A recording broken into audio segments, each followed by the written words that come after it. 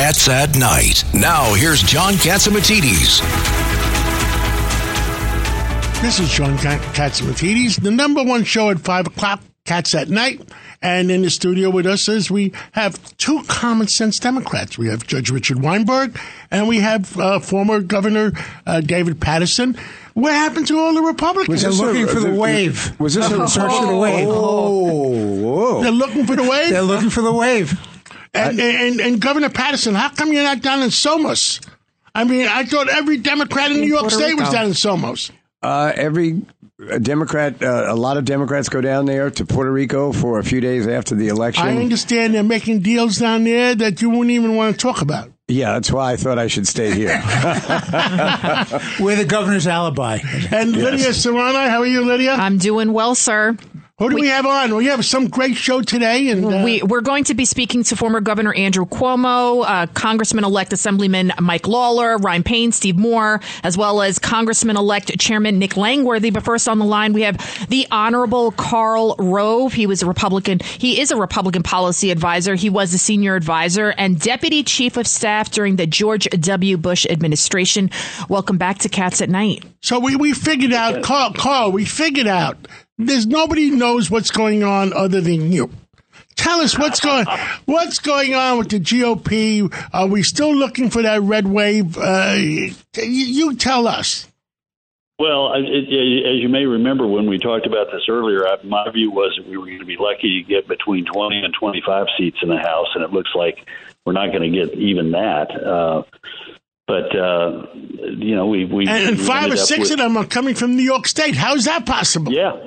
Well, I'll tell you how that's possible. Lee Zeldin ran a hell of a race, mobilized Long Island and mobilized upstate over the issue of crime, and he was assisted in this. I don't know exactly how he arranged this, but he was assisted in this by the tone-deaf response of your sitting governor. And, I know Mike Lawler. We're friends. I did a fundraiser for him and actually contributed to his campaign.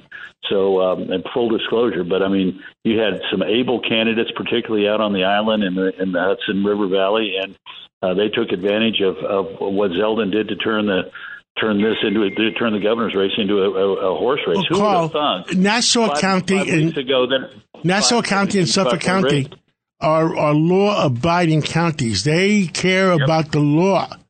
And a lot of New York City people that care about the law, they have escaped and went to Nassau County and Suffolk County. Yeah, and it showed. So who would have thought that Florida would add 4 seats to the Congress, to the Republican ranks, and New York would add 5 and maybe 6? Had a lot to do with the redistricting call. Yes, absolutely. Because the Democrats try to take advantage of the districting process. They acted unlawfully in violation of the state constitutional amendments, and they got taken to the cleaners by good litigators and by smart people who realized there was a flaw in the process. How about maybe some honest judges once in a while? Yeah, it cost her chief judge spot. But the chief judge, it cost her job. They pushed her out after the redistrict. Wow.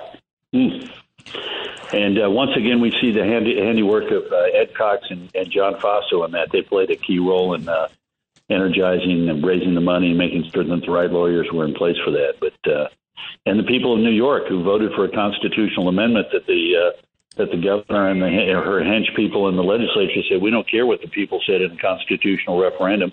We're going to just do it our way. What's going on in the rest of it? We talked about Florida, big red wave in Florida. Last time, DeSantis won by a quarter of a point or half a point. And this time he won by almost 19 points against a name recognizable. Charlie Crist was former governor, and he had good name recognition.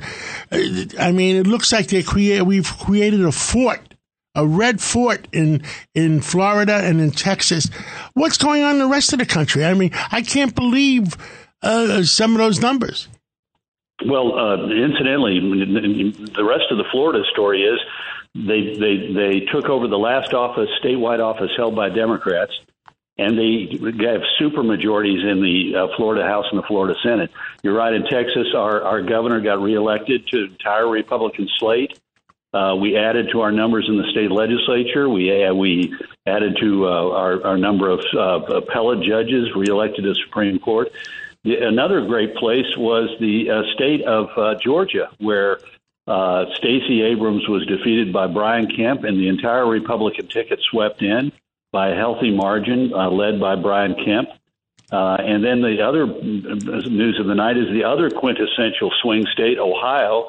Mike DeWine gets reelected by the governor of the state of Ohio, beating a popular mayor, the mayor of Dayton, a major city in the state, by 26 points, and carried the entire Republican ticket in, including Supreme Court justices, which is important because, for weird reasons, next year the Supreme Court is going to redraw the lines for Congress. They allowed them to run this year under a set of lines, but are going to redraw them next year.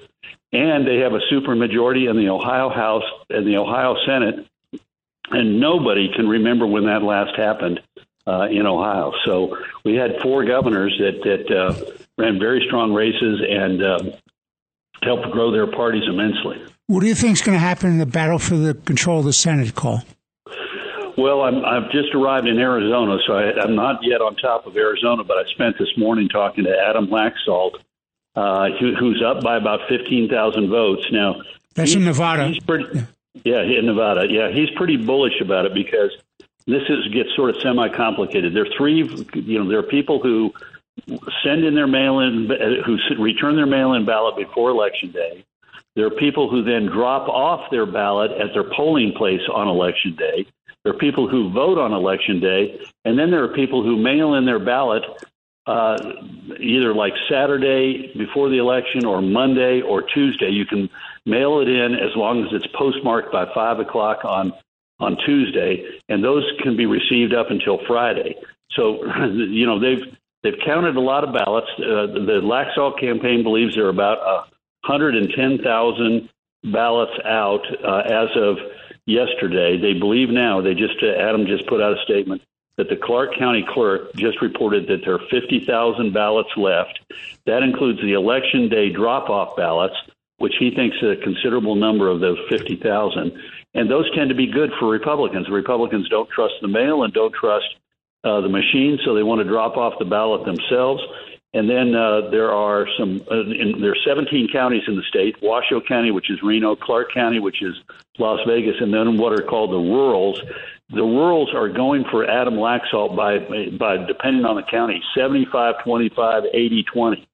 And there are another couple of thousand votes to come out of those counties. So he thinks that there are only about 40,000 ballots to be counted in Washoe County, where he did all right. But the bottom line is he thinks that Cortez Masto would have to take an extraordinary percentage of the outstanding ballots by a margin that she's not receiving today, and that he'll hang on to win. Now, we'll see here as it all plays out, but he's sort of bullish on it. Again, we are speaking to the Honorable Karl Rove. Honorable Rove, so why we're seeing it throughout all the papers, the New York Post, even the Daily News. Everybody seems to be piling on Trump. They're blaming him for this red wave that never came. It turns into a ripple, if anything. What's your take on it? Well, look, this was supposed to be a referenda on the performance of the Biden administration, but looking at the exit polls, or the election analysis, as they're called at Fox, which involves tens of thousands of interviews, it's apparent that in significant parts of the country, this turned into a choice between who do you want as the leader for the country, Joe Biden or Donald Trump. And we did not fare as well as we did when we kept the focus entirely on Joe Biden.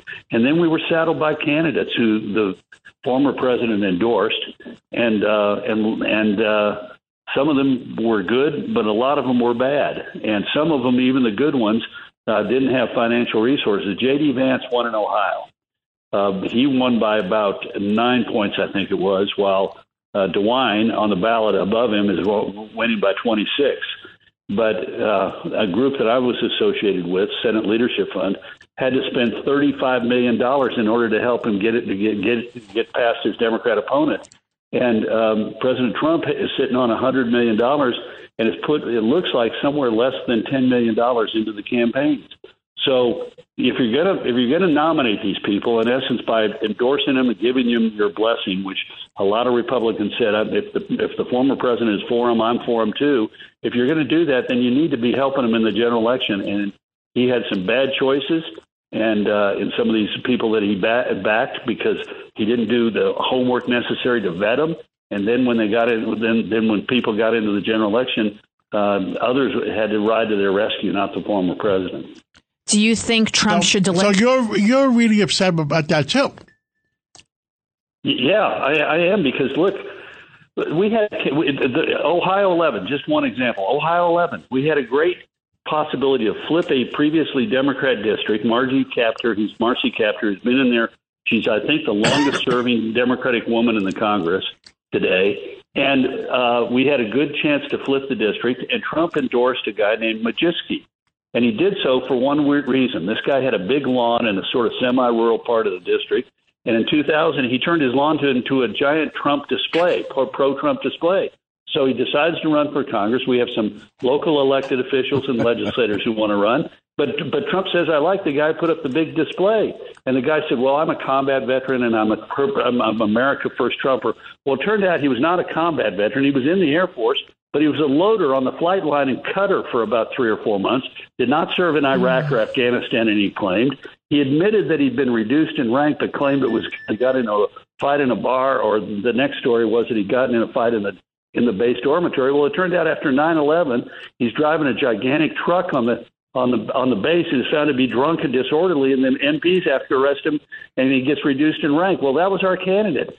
And the former president just liked him because he'd done the display and didn't have anybody close to him who was doing the kind of vetting to find out, is this going to blow up in our face? And I wish it was the only one. We had a number of them like that. And, he gave out these endorsements without much attention to figuring out, was that the right person to run? What was the scoreboard, Carl?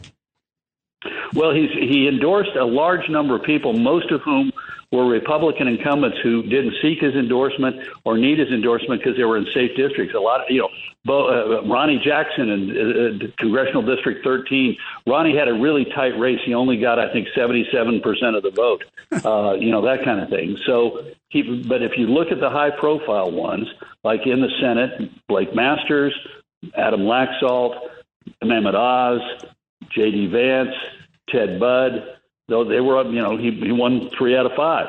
You look at these House races, and you take the safe incumbents and put them aside, and it gets to be not a very pretty sight. Endorses a guy named Bo Hines, young kid, a college football player, bright young guy, but no background in public policy, no background in public service, friend of a friend, and he's running in an open seat that should be Republican against a very accomplished young Democratic state legislator and gets his clock cleaned. And why was we had state representatives, state senators who wanted to run in that district, and Trump sort of said, no, I'm picking the guy who has no background or ability to mount a serious campaign. So somewhere down the line, there's going to be a fight for the leadership of the Republican Party. Is that correct? Well, there's going to be a fight to be the nominee of the party in 2024. Understood. That that's the nominal leader of our party is either the sitting president or the former president or the nominee of our party when we get into a presidential election. Sounds good. Karl Rove, thank you so much for bringing all our listeners up to date, and we'll talk to you again real soon. Great. Thank you. Appreciate it. Thank you. And now we have on the line somebody we apparently owe a lunch or a dinner to. We owe him lunch. And he's going to order the porterhouse. Governor Andrew Cuomo, welcome back to Cats at Night. Lydia, I called to collect. Is that the reason Ed Cox is not in the studio today? That's right. That is exactly right. He didn't want to show up. Only Lydia and I had the courage to confront the governor. He called it. He said 5 points. He did say 5 points. He said 5 points, Hochul. You were the only one that was right on the money, so the price is right. Let the record reflect that we do indeed owe the governor lunch. It was a lot closer, but who knows? Well, let's just be on the specifics matter here. It was not lunch; it was dinner. Yes. I have two separate dinners, Cox and the judge. Those are two separate dinners. And I think I mentioned a bottle of 1999 Barolo. So, Governor Patterson, you'll come in too. Governor, I'm thinking about the Zeldin campaign, and if you looked at where it was in the beginning of the year and where he wound up, he certainly gave a great effort, and he assisted other Republicans who won a number of seats that no one expected they could win. But I thought that once Zeldin seemed to pull even with Governor Hochul, there were polls, a couple of polls even showing him a point ahead of her, that he didn't grow as a candidate. He just continued to say the same things. And there were issues he never touched, like in his own area in Suffolk and Nassau County. There's a big problem with seniors now who can't afford to live in their own homes. In other words, because of inflation, they've retired. They're not getting the pensions that they that can sustain living in a home. And there were a million issues he could have touched, but he just kept saying the same thing. And I think there's a point that the public gets tired of it. Yeah, no, I think you're exactly right, Gov. I'm with you. Let me make a couple of points before. One, look, there was a dissatisfaction with Democrats. It was true nationwide, and it was especially true in this state. Taxes are a problem. I didn't really get much of an affirmative message from the Democrats about what they were going to do. It was just that they were not Zeldin. So there was a dissatisfaction with Democrats. Second, there wasn't a red wave, but there was a crime wave. And very good. You talking about this. And you saw the crime wave hit. New York City sat on its hands. The turnout in New York City was about 10 points below what it should have been. And on Long Island, they didn't sit on their hands. They revolted, right, on the issue of crime.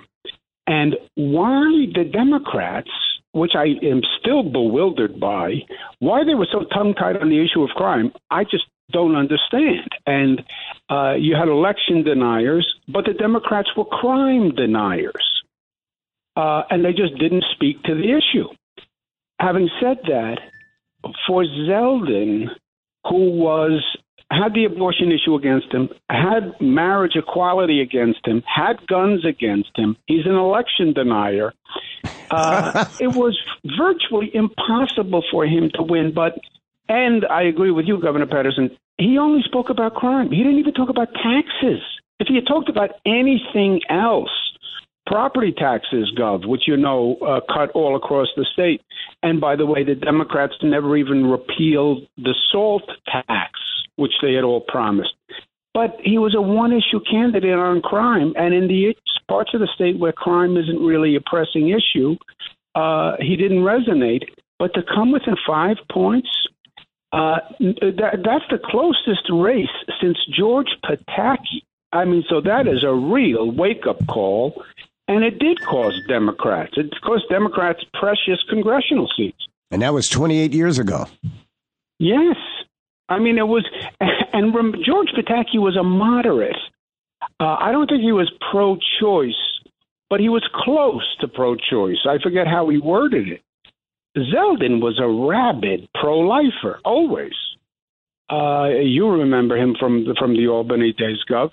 Yeah. And he's on the wrong side of marriage equality, and he's on the wrong side of guns. I think in 2022 he voted for marriage equality, though. I think while he was in the assembly, he didn't, but then when he became a congressman, he voted for marriage equality, right. I believe. That's right. He mixed. Yeah, I think he changed his mind. It was mixed. But where would he have voted for it if he was in Congress? I could have. They didn't. Wait. No, David, the reporting was that there was a congressional, whether it was a resolution, whether it was a piece of legislation, and I don't know, but he voted. That's the reporting was that he voted for marriage equality when he was in Congress. Okay. Yeah, but Judge, the governor's right. There was no vote. The Supreme Court determined that marriage equality was nationally recognized. But New York State, we were the first big state to pass marriage equality. So, and marriage equality, by the way, is now 70% nationwide. So he is a real rabid conservative. And for him to come within 5 points, I guess Governor, I guess it really shows what you said, which is that there was a crime wave. And the crime wave isn't always just the number of crimes, because it still lags a little bit behind where it was 30 years ago. But it's also the fear of crime and the fact that we see the crimes on TV now. We've seen all three of those people get thrown on the subway tracks in the last few weeks. They were all televised. Yeah. And look, somebody said it this morning. I think Reverend Sharpton was saying it. For the Democrats to say to people who say, I'm afraid of crime, the Democrats say, well, you have no reason to be afraid. You know, you can't deny a person's emotion and say, well, if you read the statistics, blah, blah, blah, blah. What do you mean? I'm afraid they're going to throw me on the tracks. I'm afraid to walk down the street. You hear people talking about, old-timers like me, saying it's almost as bad as it was in the 80s and the 90s, you know? No, it's a real problem. And I don't get why the Democrats can't admit it. I just don't get it. I think they're afraid of the far left who won't let you say the four-letter word. And the four-letter word they won't let you say is Jail. And the truth is some people are dangerous, and for society to be safe, they have to be put in jail. We have the most progressive criminal justice policies in the nation. But still, some people have to be in jail for a period of time to keep people safe. And the left intimidates, and Governor Patterson saw this firsthand, the far left on the Democratic Party is the tail that wags the donkey, and the moderates are afraid of the left, and they don't want to say anything that's going to cause them any heartburn. And they ran around saying, what crime problem? What crime? I don't see a crime problem. And, Governor, we've seen it even as the election ends now, that the far left part of the party is attacking Mayor Adams for just pointing out everything that you just said. Well, that's the craziest thing. Mayor Adams runs as a former police officer to clean up the city. That was his whole campaign. That's why he's elected. And the far left is saying he played into the Republicans' hands. That's what CNN said. Governor Cuomo, we have to wrap. Sorry, because we have to go to a break. Quick question. I had some video today that I took myself of subway riders, none of whom paid the fare. 4 cops were nearby watching it all go down. And yet Governor Hochul has approved this congestion tax at $23 a day. Why should we New Yorkers have to pay a tax to make up for an MTA shortfall that could easily be made up if people just paid the fare? Lydia, it is crime. You need more police. And by the way, you need police who police. And the police don't police anymore because you have district attorneys who say, I'm not going to charge that case. And you have police officers that are scared to do the arrest. Exactly right. Or they're scared to do it, John, because if they get caught on a video, then they can have a problem if they do anything wrong. And why should I arrest this guy when the DA is not going to prosecute anyway? And the judge can't hold him in because it's not bail eligible. That's right. That's right. Well, Governor, just run up that bill on Weinberg and Cox. I'm going to enjoy hearing about this lunch when it's over. Well, I think I got a guest who also that we talked about, and you're my guest, Governor Patterson. So, now I'm really ready. We're going to have dinner tonight. And I'll be there to take video of all of this. Okay. Thank you, Governor Cuomo, and thank you for coming on and keeping the people of New York and we're on the whole East Coast right now, so keeping them informed. Thank you. Thank you guys for having me. Thank you. And now we have on the line Congressman-elect Assemblyman Mike Lawler. Congratulations and welcome back to Cats at Night. Thanks for having me. Appreciate it. Mike, you are now the new rock star. You know that, don't you? Well, it was a great team effort, and I appreciate everybody's support. We had a great victory on Tuesday night. But it really was not about me. It really came down to the fact that voters in my district were extremely dissatisfied with what was going on in our state. As I've said many times, this is the first time in our nation's history that Democrats controlled everything in Washington, Albany, and New York City all at once. And when you look at the issues, whether it's inflation, whether it's crime, whether it's congestion pricing, whether it's education or energy prices. People were just fed up and they wanted change. And I think, obviously, the redistricting fiasco that took place in New York created an opportunity this year for Republicans. And I mean, we picked up 4 seats and we're going to be sending 11 members to Congress. So it was a big win on Tuesday night, and I'm happy to be part of it. And you took out, for people that don't know, I mean, somebody has to describe what he did because people don't know. Mm-hmm. You took out the poster boy of the Democratic Party. He was the head of, what was he, Governor Patterson? He was the chair of the Democratic campaign committee. And for the House. For the House. Sean Patrick Maloney. He was the poster campaign boy. Committee. Well, I mean, this is the equivalent. Mike Lawler taking that incumbent out is the same as AOC taking out Crowley, who would have been the next Speaker of the House of Representatives. That's very interesting comparison. It's a very big deal. Yeah, but Sean Patrick Maloney actually campaigned, whereas Crowley didn't. And that's how a bartender won. I'll say this. I mean, he really only campaigned in the final 3 weeks once he freaked out and realized that he was about to lose. And then he tried to call in Bill Clinton, Hillary Clinton, Jill Biden, Joe Biden.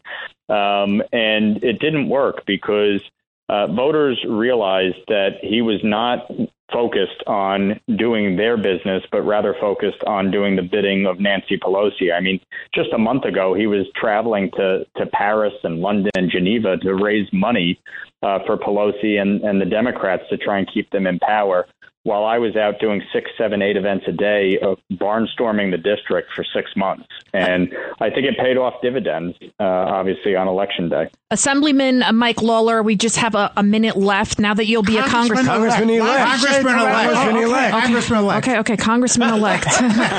Now that I was kind of doing a segue into now that you'll be part of Congress, what are you going to do to stop the congestion pricing? Real quick. Listen, that is one of my top priorities. As I said during the campaign, I will use the legislative process to do what we can to unwind New York's disastrous congestion pricing plan. It is nothing more than a tax on suburban and outer borough commuters, and it needs to be stopped dead in its tracks. Mike Lawler, thank you. Congratulations again, and we'll catch up with you again real soon. It's Cats at Night on the Red Apple Podcast Network. Breaking news, WABC. And on the line with us right now, intrepid investigative journalist extraordinaire John Solomon of JustTheNews.com. That's JustTheNews.com with that breaking news. What do you have for us, John Solomon?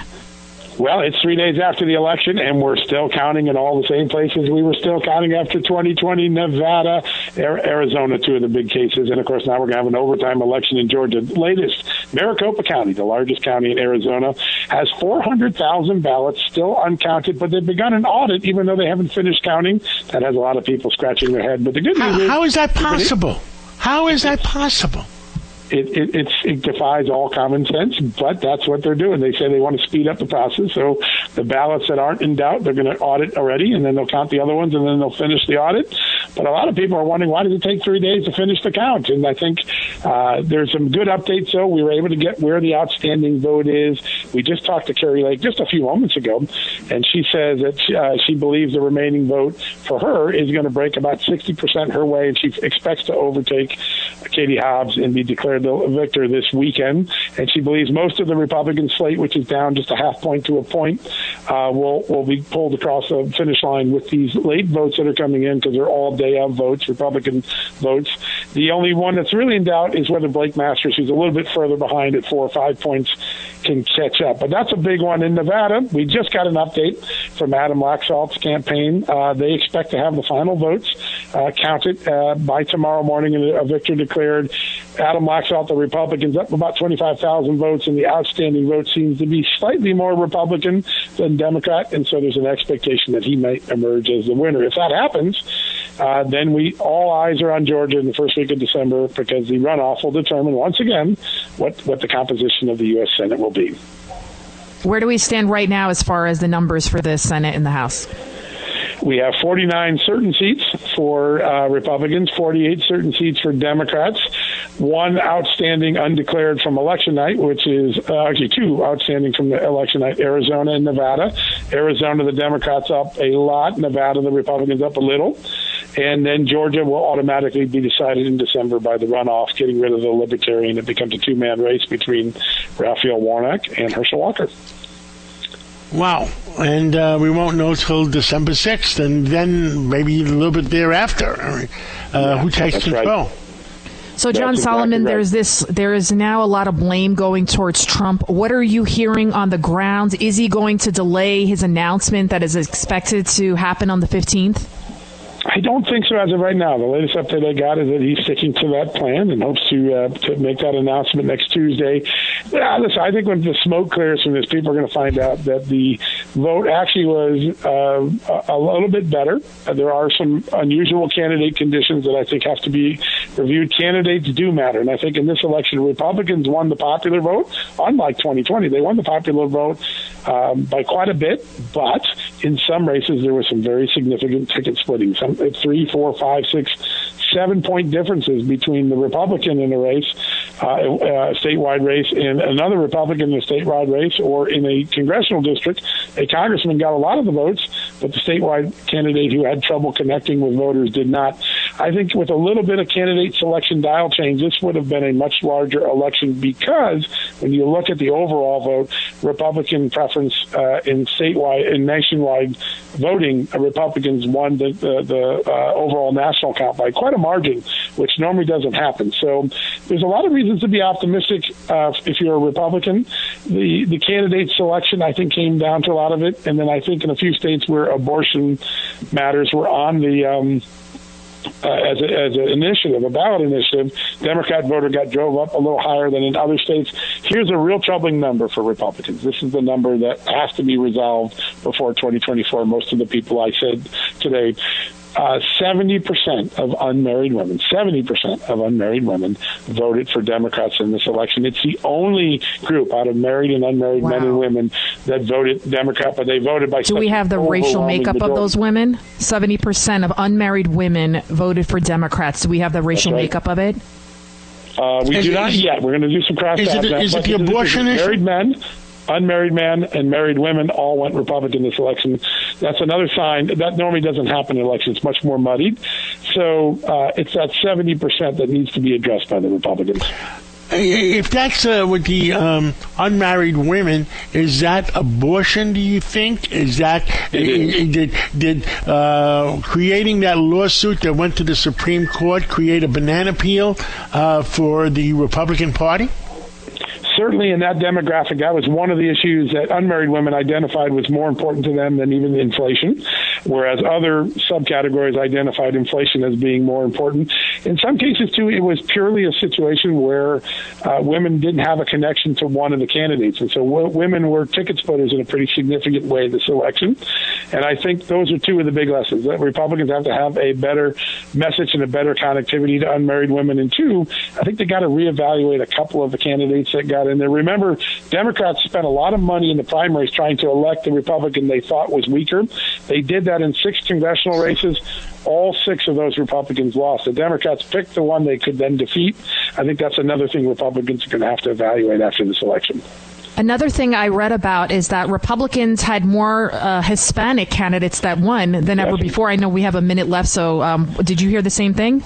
Absolutely, and Hispanic vote broke much more significantly to Republicans. That is one of the storylines that's great. The national vote is great. There's a lot of optimistic signs for Republicans going to 2024. They just got to clean up a couple of these issues like candidate selection and figuring out how to talk to unmarried women, and there's a good recipe for 2024.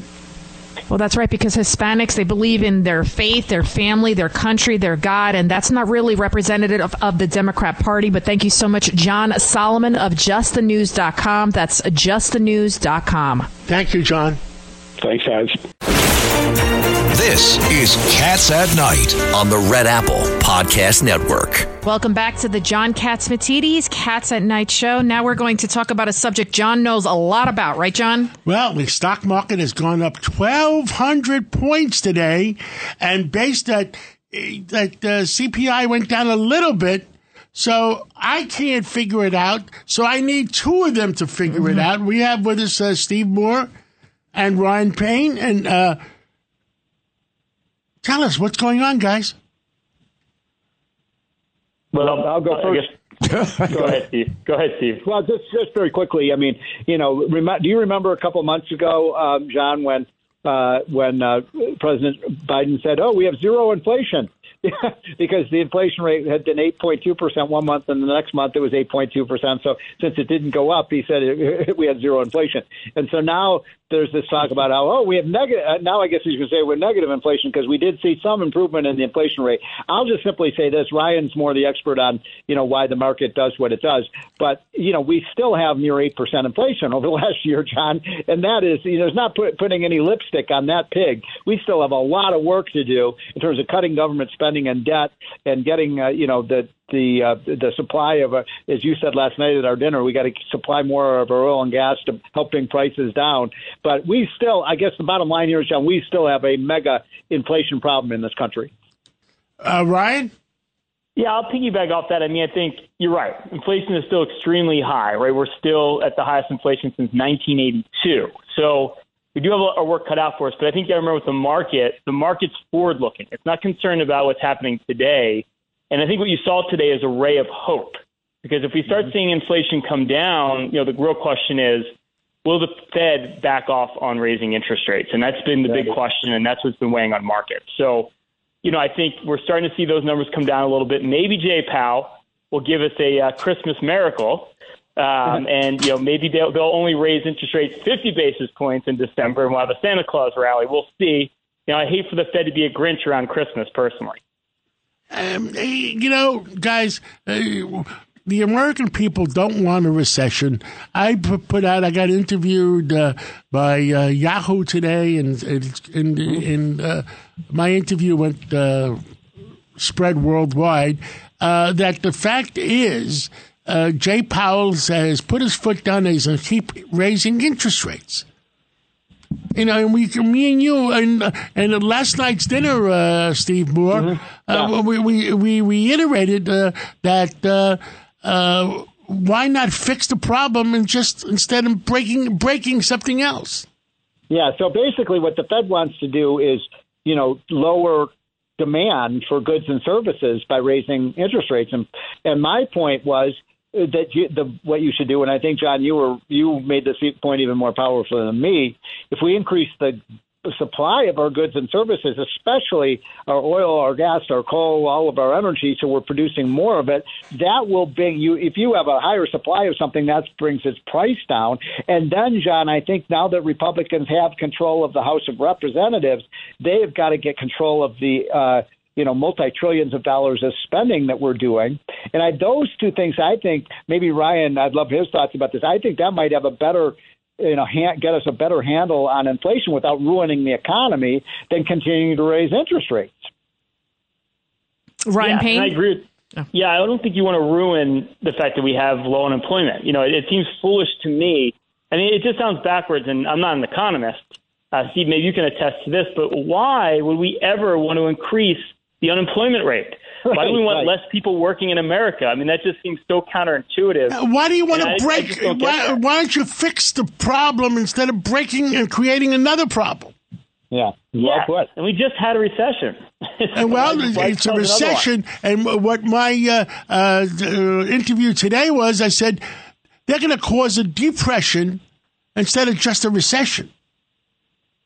Could be. I mean, people are very worried about the direction of the economy right now, especially as we head into 2023. And, you're right. We need growth policies, not austerity policies. Now, I happen to think that cutting government spending is a growth policy, not an austerity policy. And when you've had a president who's added $4 trillion to our debt in 2 years, that means it's time to turn that federal government spigot off. They got to do something. And the way we fix inflation, like we always talked about, was to open up the spigots in North America. Larry Kudlow was with us last night at dinner. He made that point. Larry Kudlow is now a believer. Open up the spigots in North America. And I further said, you can't just open up the spigots. You have to have a long-term program a long-term program, like a 10-year program. If we want these refineries to build additional refineries, additional pipelines, to make North America a what do you call it, Judge? Energy independent. Saudi Arabia. Yeah, energy independent. Saudi America. Then for 10 years, you got to give a 10-year program where you don't change every 2 years based on the mood of a Congress. That's right. That's right. Well, it's a good point, too, because peak oil demand is still a decade away. Right? We're not going to be less reliant on fossil fuels. It's actually going to increase over the next decade. And those stats have never really changed. So we really should have changed our policy on energy, because the reality of it is we knew we were going to need more fossil fuels over the next couple of years. And my fear is when China fully comes out of lockdown, what's that going to do to demand? And are we going to see prices skyrocket again over $100 a barrel if we don't start pumping more? Now, I think that's a real issue. What are we going to do when the governor of California and the governors of other states said, we're going to stop selling only electric cars by 2035? First of all, our grid system can't take it. Second of all, it's not going to happen.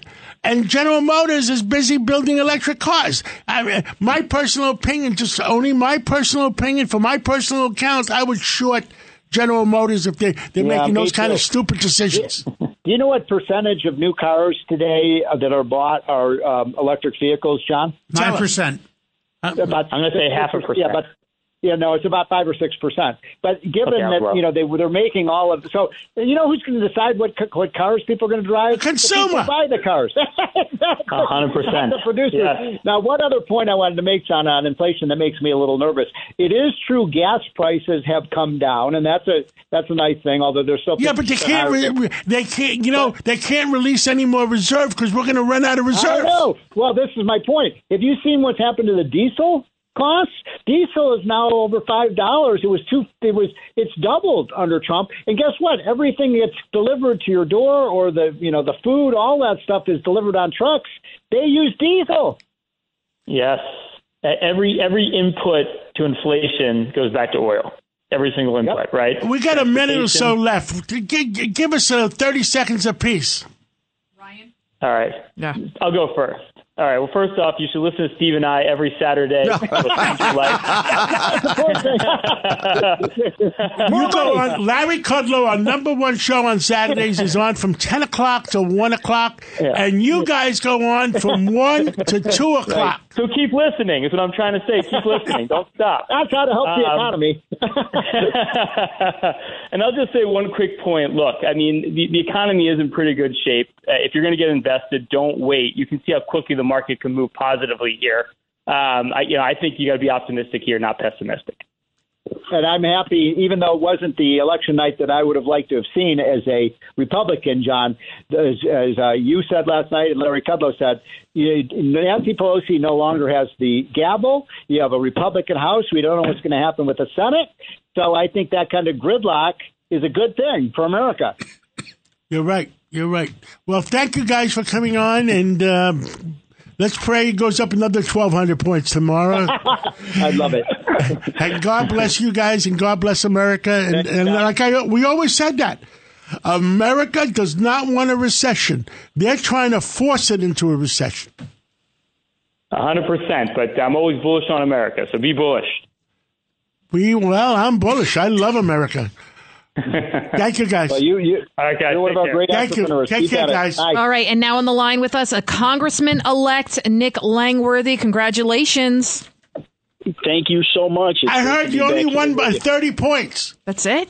I only got 67% of the vote, but we're very, very honored to be representing the Southern Tier in Erie County and Congress in the year ahead and be part of what will be a Republican majority with a huge delegation from New York, the biggest in 20 years that the Republicans have sent to Congress. Well, between New York and Florida, you guys are the whole increase of the whole Congress. What happened to the rest of the country? There's a lot that's happened in these elections. I mean, I don't think maybe the pollsters should be too confident in their own industry. because there's a whole lot of polls that were wrong out there across the country. But, you know, it may not have been a tidal wave, but we had a good red wave here in New York, you know, winning every seat on Long Island, winning, you know, 2 of the 3 seats in the Hudson Valley. We held a really tough seat in Syracuse, and, you know, electing 11 members, it's a big task. So it wouldn't have been possible without Ed Cox and John Faso and the team that put together the redistricting lawsuit, and we took on the Democrats when they tried to steal power. No, that's absolutely correct, Mr. Chairman. I want to say to you, I've been looking for the Republican wave, and I could only find it in Florida and in New York. Everywhere else, I couldn't find it. What do you say to that? Well, there was a DeSantis wave in Florida, that's for sure. I mean, freedom was on the ballot, and people were signing up. I mean, the fact that he won by 1.5 million votes, that had to have tremendous down ballot implications and help elect a lot of Republicans. But I got to take my hat off to the man that made us very proud, Lee Zeldin, because his candidacy and the issues that he took on in the campaign that he ran across New York, taking that campaign to every corner of the state, that gave all of our down ballot candidates so much strength and support. He drew out a massive vote across the state. I mean, the fact that the Republican nominee, you know, got over 47% of the vote is massive. And it was only really 300,000 votes, and 350,000 New Yorkers fled to Florida. Now, let's get down to the bottom of it. Who's going to be? Are you going to maintain the chairmanship of the New York State Republican Party, or are there people that are going to be nominated to come in that position? Well, I think we'll have an orderly transition early next year. I'll step aside, you know, probably shortly after getting sworn into Congress. I mean, we have to let the dust settle on this election. We're only a few days removed, and you know, it is next year is a local election year, but we have to get ready for the presidential year. I don't think I have enough bandwidth in my life. We just had another child. We brought a little boy home.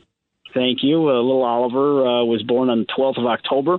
And I have a very patient wife, but I don't think they're adding any more hours to my day. So I don't think it would be doing a service to anybody for me to try to overextend. And we'll put together a transition, you know, period. And you're not ready to talk about the leading candidates yet? I don't think we're there yet. I mean, I think you got to see who comes forward and really, you know, look at the record in what people bring to the table. I mean, Nick Langworthy, thank you. Congratulations, Congressman-elect Nick Langworthy. And we're at the end of our show. And, guys, what do we stand for in this show? Truth, justice, and the American way. God bless America. Thank you. It's Cats at Night on the Red Apple Podcast Network.